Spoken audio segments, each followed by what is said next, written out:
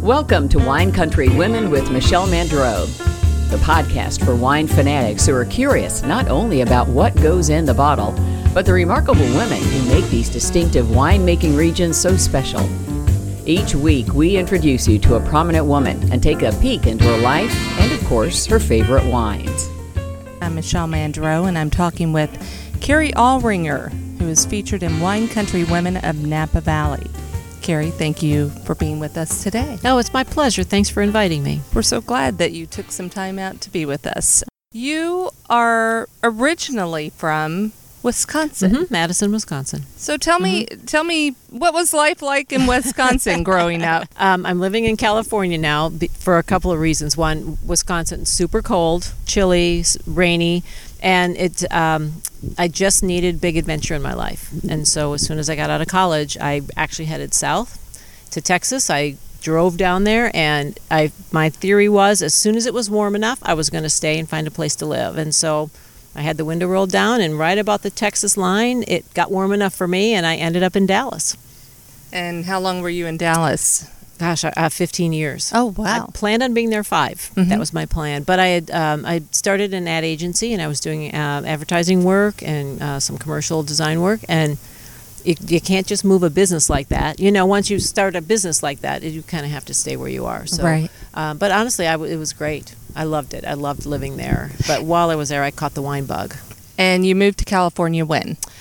Well, I actually moved to a couple of different places. First, I lived in Chicago for a while. I had this great job offer, and so I was traveling around the world. I was seeing the world on a company's, budget, so that was really amazing. And then around 1999, when the whole .com thing was getting ready to go, I had another offer to come out to California, to San Francisco. By then, I had caught the wine bug, so it was actually my plan to come out and work for .com. Make my big money, get my millions of dollars out of my imaginary stock options, right, and buy a vineyard.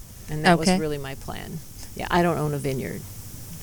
It did not work that way.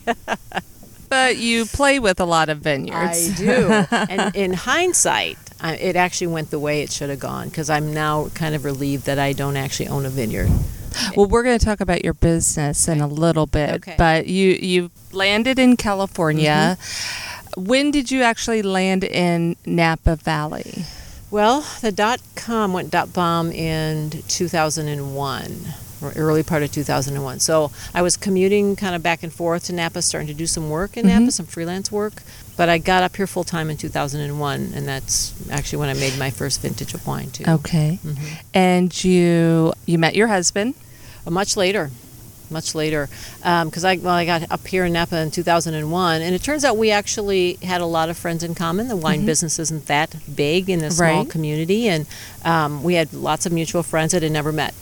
And I'd never been married before, and he'd never been married before. And one day, we just finally ran into each other, and that was 10 years ago. So I spent a lot of single years in the valley. Sure. And you've been married for 8 years. We've been married for 8 years. Happily married for 8 years. You still consider yourself a newlywed? I do. I still feel like a newlywed. Yeah. And you bought the house that we're at right now 2 years ago. We bought this home 2 years ago in Browns Valley, part of Napa. We were looking for a one-story home with just a little bit of view and privacy, like everybody, a home that I think most people would kind of be looking for. And we just lucked upon this. Like, we can't believe how lucky we are. It's a one-story and 3-bedroom. It's modest. It's not big, but it's got this big, beautiful yard. And as you can see, it's in full bloom right now, so it's probably never looked better.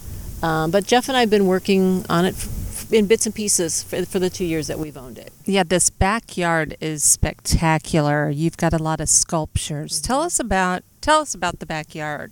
That large sculpture over there. Why don't you start there? I can start with that because it's a focal piece of the backyard for Absolutely. sure. Jeff has been an art collector most of his life, and so have I. And we collect very different kinds of art. I'm more of the contemporary, sometimes pop art, and he's kind of more traditional, and he loves sculpture, and he likes older European things, and so he's got a very eclectic collection.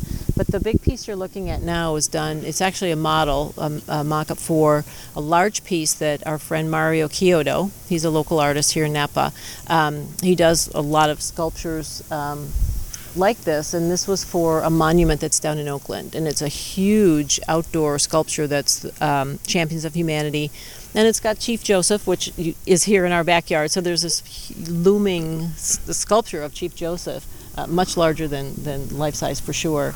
And then just to the left of that, you can see there's a bust of Abraham Lincoln. So it's kind of an interesting group of artwork that we have. And there's some sculptures in the house that are really more contemporary, more modern. There's an alabaster sculpture in there and some things like that. So is the artwork out in the yard, in the backyard here, more your husband's or your taste, or a combination? No, well, while I love the pieces, they're definitely Jeff's. Okay. Jeff fell in love, he's in love, and one of the many things I love about him, he's very spontaneous and he's very sentimental, and he fell in love with it the moment he saw it. So I knew eventually we would own that. Well, that first piece really dominates that section of your backyard, but this backyard is sprawling and has so many beautiful little areas, and we're seated in a place that you call your treehouse. It's the treehouse, yeah. And it's your new favorite spot in the backyard. It's absolutely our new favorite spot in our backyard. We dine out here most nights. It's actually an extension of our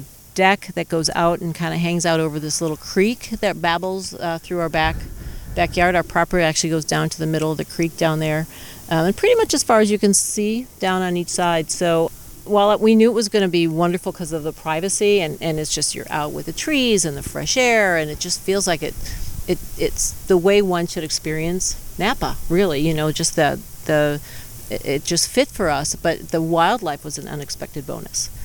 So deer walk through. There's a new family this year, and there's a mother deer with a couple of fawns that follow behind her. And I was just mentioned you just earlier that there's we're actually officially otter spotters. There's a website that you can go to. The other night we were sitting out here, and there was a mother otter and 3 little pups following behind her. We've seen her on other occasions, just kind of out. There's crawfish down in the farther deeper part of the creek, so she goes down there to fish. So we've seen her a few times. Wow. Raccoons. Fox. We have gray fox that hangs out in the backyard sometimes. Suns himself on the patio. I'll bet your dog has fun with all these critters. Each morning she does come out to see who was here and what they did. Does she bark? No. She's not really a barker. Oh, wow. No. Lucky you. Yeah, I know. We are super. Oh, she's an awesome dog. Yes. Yeah, we're super lucky. Otherwise, you'd be awake all the time. We would. Well, and the squirrels. This is the squirrel highway right here. All this railing. Right. Yeah. Oh. Absolutely. Oh, yeah. Absolutely. Yeah. And then the other side over here, you just finished. Tell our listeners about that area. Well, we just finished that, and that is actually, I'm going to give Jeff most of the credit. This is his creation. It's an outdoor spa area, and it's got a infrared sauna, and you can't just leave them outside. They have to be enclosed somewhat. So we built this redwood roof to go over it. But what's really awesome is there's an old 100-year-old clawfoot tub out there that Jeff had been looking for quite a while. We'd been shopping for a clawfoot tub like that, and it turns out our neighbor had one, and he just walked into their backyard one day and said, "Hey, I'm Jeff," and he said, "I'm Chuck," and he's like, "You have a clawfoot tub?" And he goes, "Yeah, I do." He goes, "Is it for sale?" And he said, "Yes, it is." And less than a week later, I came home from work, and it was sitting in our driveway. They had rolled it over here. Oh my gosh! I know. So now there's an outdoor tub, soaking tub with a shower, and with a on-demand water heater out there, and a sauna. And a sauna. Well, yeah, an infrared sauna. I mean, everything that you need is right here. You don't even have to do anything inside. It's like camping, only with a shower. I think it's a little better than camping, personally. But like I think it's just like this oasis. Yeah. It's perfect. Yeah. And, it's so inviting. And I know, Napa Valley especially is known for its hospitality and entertaining. You're a winemaker. Got to imagine you invite people over all the time. All the time. Yes, and I have to say that's actually one of the you make that list when you're going to buy a new house. One of the things we knew we needed was more space to entertain, and so that's really what we did. We had our other home was a lovely little home, but 2-story, so the downstairs entertaining area was fairly small, and we would cram 10 or 12 people in this tiny kitchen. And at some point we said, we're going to need a bigger space. So. Well, let's talk about the inside of your house. Yeah. Your kitchen is very open. And I think that tends to be a place inside of a home that a lot of people like to gather. Absolutely. You have, I don't know if it was that way when you bought the house, but it is very open and very welcoming as well. And your artwork in there is equally as interesting as the artwork out here. Now, is the artwork inside mostly yours? That's a combination. That's definitely a combination. And what do you like to collect? I would say most of the contemporary pieces in there are mine. I so the photography and the photography, some is his, some is mine. We actually we had now the space to kind of do a small gallery wall. Jeff collects the Japanese block prints, so actually the bedroom area, we've got enough wall space to have the whole collection of the Japanese block prints hanging in there. And we've both been collecting for years and years, and so it was interesting to merge our two households together as adults and go, well, who gets that wall there? And here's what I think should go there. And so it was kind of an interesting thing to try and figure out where things go. So if we walk back through the house, you'll see, you probably will be able to point to, oh, that's one of yours, and you'll probably be able to tell. How did you get started collecting the pieces that you have? I've not been asked that before. When I started my ad agency in Dallas, I rented some office space in a pretty high-end big office. I had a little space in a big building, and so I needed things for the walls. And so I met an art dealer, and I just said I need some things that are inexpensive, but this is my taste. And he just found me some amazing things, and I still have some of them hanging. This was back in 85, 86, 87 when I started collecting art. Yeah. But you loved them. Yes, I love them. Right. Yeah, and it's you can talk about, well, value, what's that worth? Like, we don't have anything that we actually want to sell. We'll never sell it. It doesn't actually matter. It's and just they're something, not expensive. Right. No, I've got plenty of art in there that costs more to frame than the art costs. But it has personal meaning to you. Absolutely. And it's something that you love. People, relationships, it kind of tells a story. And it's of your life. It does, and it's really amazing to wake up in the morning and there it is. So I've got to ask, and this is a loaded question to ask a winemaker. We talked about, entertaining, Napa Valley, hospitality, but what does Carrie Allringer like to drink when she's at home? Oh my goodness, we drink a lot of stuff. One of the many, many great things about Jeff, and that he would say about me as well, is that we both came with fully stocked cellars. And Jeff's a wine buyer, and he's been in the wine business for way longer than I can't even, 80s probably, he got in the wine business. And so he's been collecting some really, really interesting stuff. And he went through, we'd go through phases, right? I don't know if you went through a Zinfandel phase, but I went through a Zinfandel phase. Right. That's mostly what I bought, or a Pinot phase, and he went through a Bordeaux phase and has these beautiful first growth Bordeaux's in his cellar. Well, he did. We drank them.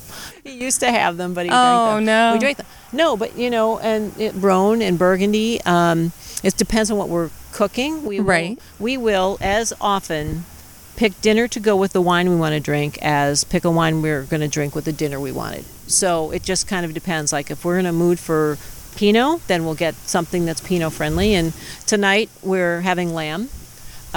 He doesn't know that yet, but we're having lamb. And so we'll probably pull out some Rhone.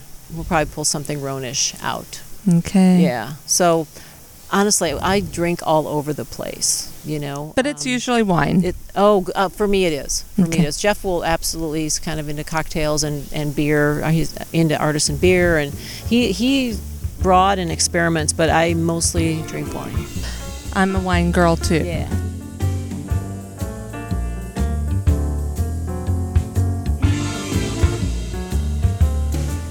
Want more on today's interview? Purchase Wine Country Women of Napa Valley.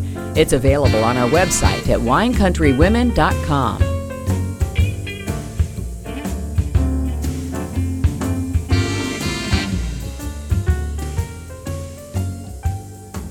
Is there something that people might be surprised to learn about you that you can tell? That you can tell? Gosh, you know what? I actually think that I'm pretty open, and I don't know that I have too many secrets. Just a hidden talent, maybe, that somebody might be surprised to know? I actually I don't often tell people that, but I actually I have a graphic designer, and I illustrate, so I can draw and paint and do all that, and I don't have time to do it right now. But I often don't tell people that I'm actually very good in Photoshop and Illustrator and that I can do graphic design work, because people always need that, and I'm way too nice to say no, and so I just don't tell people. Right. Right, that, But that was one of your first occupations. way back when, yeah. Absolutely. Right. And now for me, winemaking is very creative. It is a creative outlet for me. And maybe one day when I slow down with the winemaking, maybe I'll go back to paint. Maybe, On that note, that makes me want to ask, is there an original Carrie Allringer painting in your house? No. No? Is there one in the, on the horizon? Maybe, but it'll be years before I really get I'm very, what I know about me is I can be very driven, and once I really start doing that, like there's like Katie bar the door, there's painting that's going to happen, right? So yeah, I'm not willing to actually open that box yet, but actually we have a pretty large amount of art stored, and there's probably some of my paintings are in there. I would guess. I probably haven't hung them in forever. So there are paintings. They exist. Oh, my mother has them. Oh, okay. Yeah. My mom has paintings that I've done, and I wish she didn't. They're terrible. They're terrible. But she has them. So there's a Carrie Allringer original stashed away somewhere. Actually, there are some. They're going to be collector's items. They might be one day. So curious. I'm going to go in a different direction. Sure. What was your first job ever? Oh, my first job ever. I first started working when I was in high school. We were tight on money as a family, and so I just needed to go to work. And I worked at a store that was kind of like the way Target is now. Although this was sort of trend-setting at the time when I first had my first job, but it was half grocery store and half retail houseware, toys department, and all that. And so that's what I did. And I've never been a waitress. I've never been a bartender, but that's where I don't actually think I'd be very good at it. And that's where my very first job was. And I was actually pretty good at it. And I got promoted, and I was a department head, and it was amazing, actually, for being as young as I was, that it turned out okay.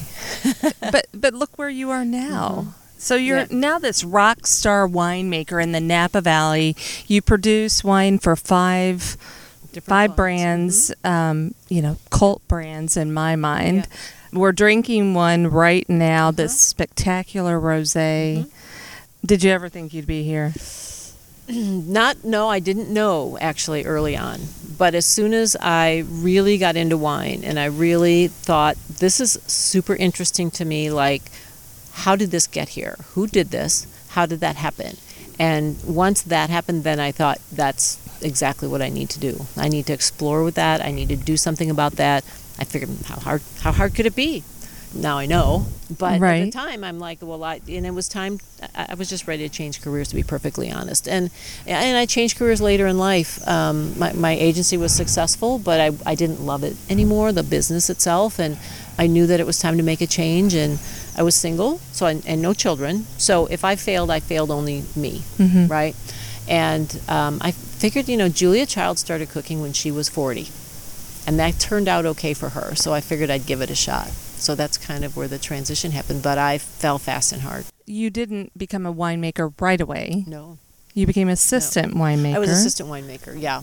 Yeah, and I needed to go to school. I needed to get all my chemistry, and I needed math, critical. When I went to art and design school, not that critical. Like, I did not need to take chemistry. There were some things, some background education that I really needed. So while I was going to school part-time, I was working as an assistant winemaker and as an apprentice, and I worked a few harvests and hauled hoses and cleaned tanks. I got up at 3 o'clock in the morning and was cold and wet all day long, so the glamorous stuff, clean tanks. Yeah, if you don't want to clean stuff, you should not be a winemaker. You're going to need to clean some stuff. It's a lot of hard work, right? Yeah, it is, but and rewarding. I mean, it's super rewarding. Like, at the end of the day, I'm glad that's how I spent my day. What are the traits needed to be a good winemaker? Well, there are people that'll say you need the science and you need the chemistry and the math. You do, but I think the better wines actually come out of creativity and out of an openness and a willingness to be present. I think you need to be able to stand in a vineyard, look at the grapes, touch the grapes. I think it's very tactile. I think that, and it's creative and it's open. And so while you need the science as a foundation, I think that I think you need the creativity to really make good wine. Because you can make it, I mean, I hate to use the word, you could make wine from a recipe. You can go to the wine store. There's one in Napa Fermentation, and you can buy the kit. And it tells you, here's the juice, and this is exactly what you do, and in the end, you will have wine. You will. There's a recipe for it. Okay, but will it have any complexity to it? Probably not, but it'll probably be drinkable if you follow the directions. So that'll get you partway there. So that's the science and the chemistry and all that. But the creativity part, and that, yes, you go to school. The education that I have was critical, but it was the experimentation. I started making wine in my backyard in 2001. And I experimented because what do I have to lose, right? Right. A ton of grapes or 2 tons of grapes or whatever. And of course, that got out of hand. I had fermentation tanks in my kitchen in my bedroom. But that's where I really kind of learned what's the impact. If I don't do it this way, what happens? And if I do it this way, what happens? And so that was like more important, really, as a foundation for me as school was. Just as important, probably. Not more important, but as important. Was there someone who influenced your career as a winemaker, or who was a mentor? That's actually a very good question. There were a couple of actually women winemakers that were super influential, that were kind of, there were some turning points in my career. And what I love is that I think this community, I think people, for the most part, embrace each other. It's not competitive. We all want everyone to do well. Right. If you're making wine and I'm making wine, we get together and we taste together. And then you go, oh, man, Carrie, this wine isn't what I thought it would. What do you think? And then I can, and you get feedback, and you have people that kind of help you along the way. And it's really... it's amazing to me because some of the other industries I've worked in have not been like that at all. No. It's all competitive and it's all secret. I would say Mia Klein, absolutely influential, great winemaker, an extraordinary human being. Allison Doran Green, she makes wine for the Hill family. She's got 8 or 10 projects that she's working on. I've not met a winemaker more knowledgeable than she, and happy to share it. Like, here's what happened. Oh, I had a wine that did that once, and here's what I did about it. You could also do this. And you can spend a half an hour with her, and she's happy to do it.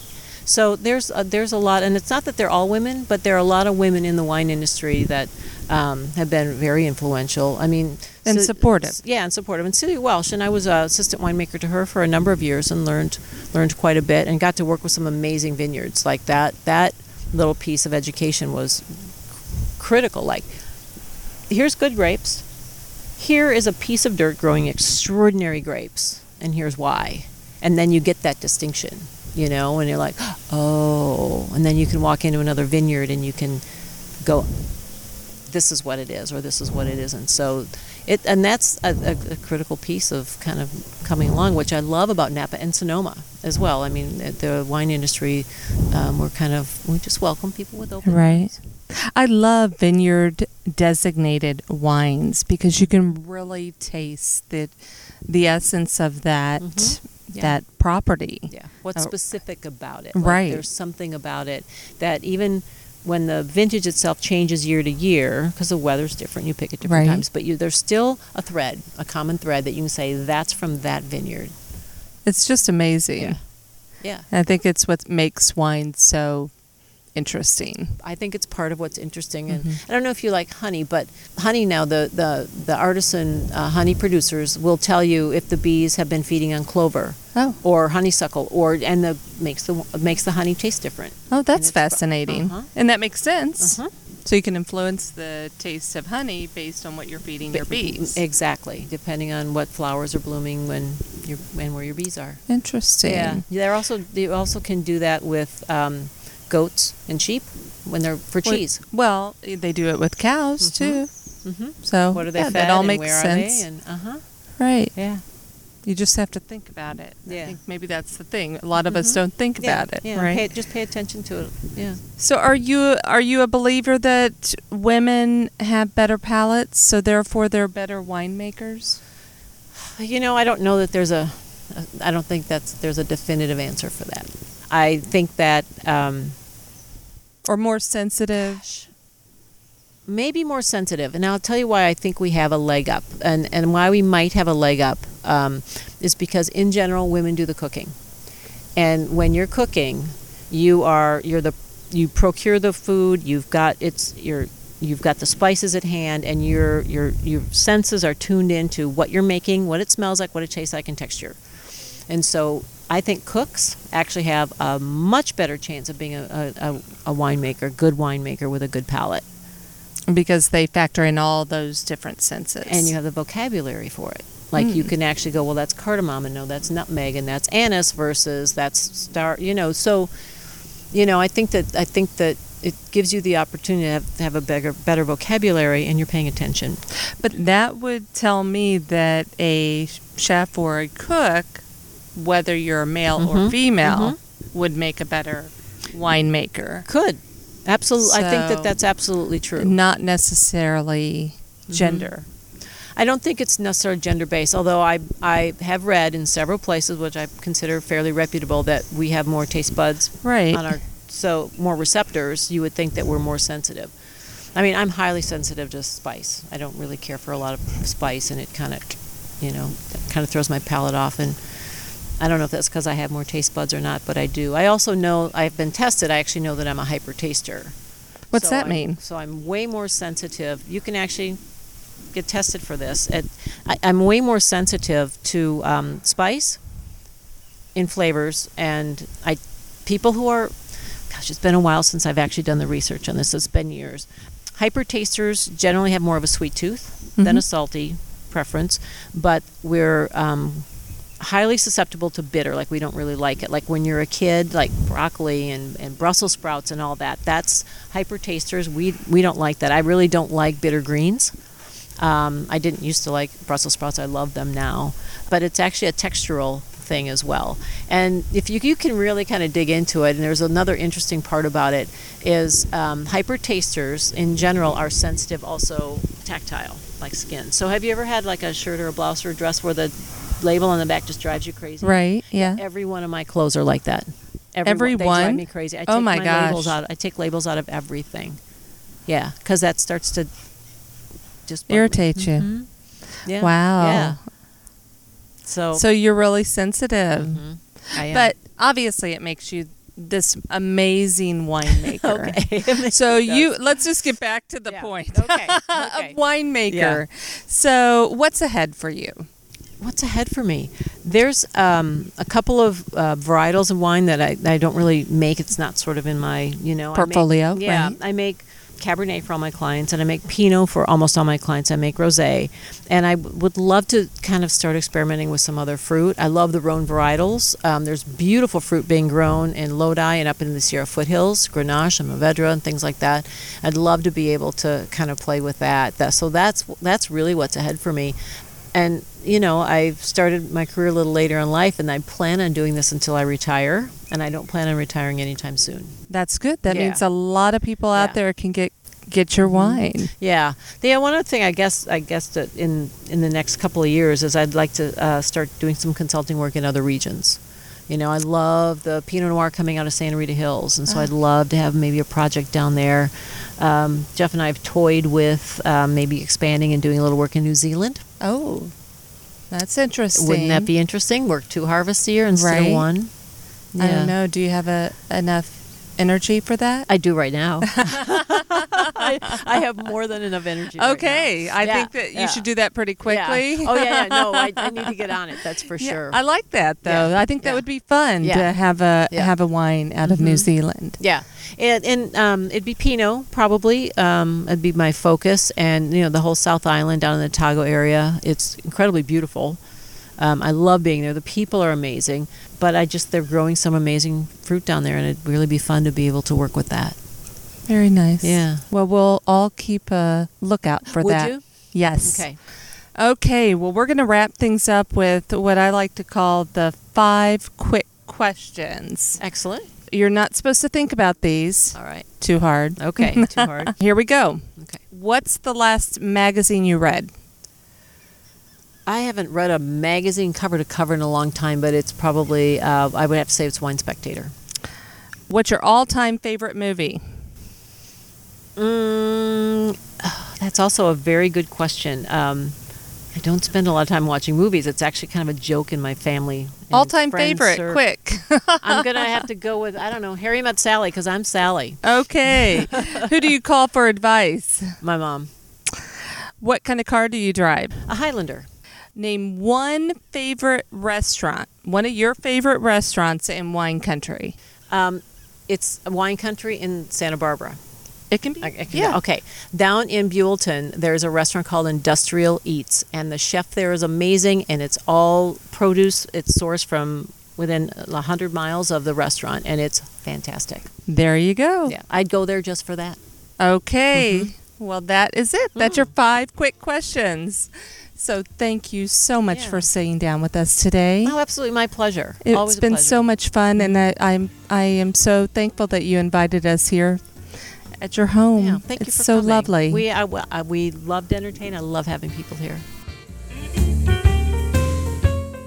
Thank you for tuning in to listen and learn about the women featured in our lifestyle books and involved in our business. Share these episodes on your social media platforms so more people can learn about Wine Country Women. Visit our website at winecountrywomen.com to join our list and be the first to learn about exclusive offers and events. Grab a glass and join us next week for a new episode of Wine Country Women.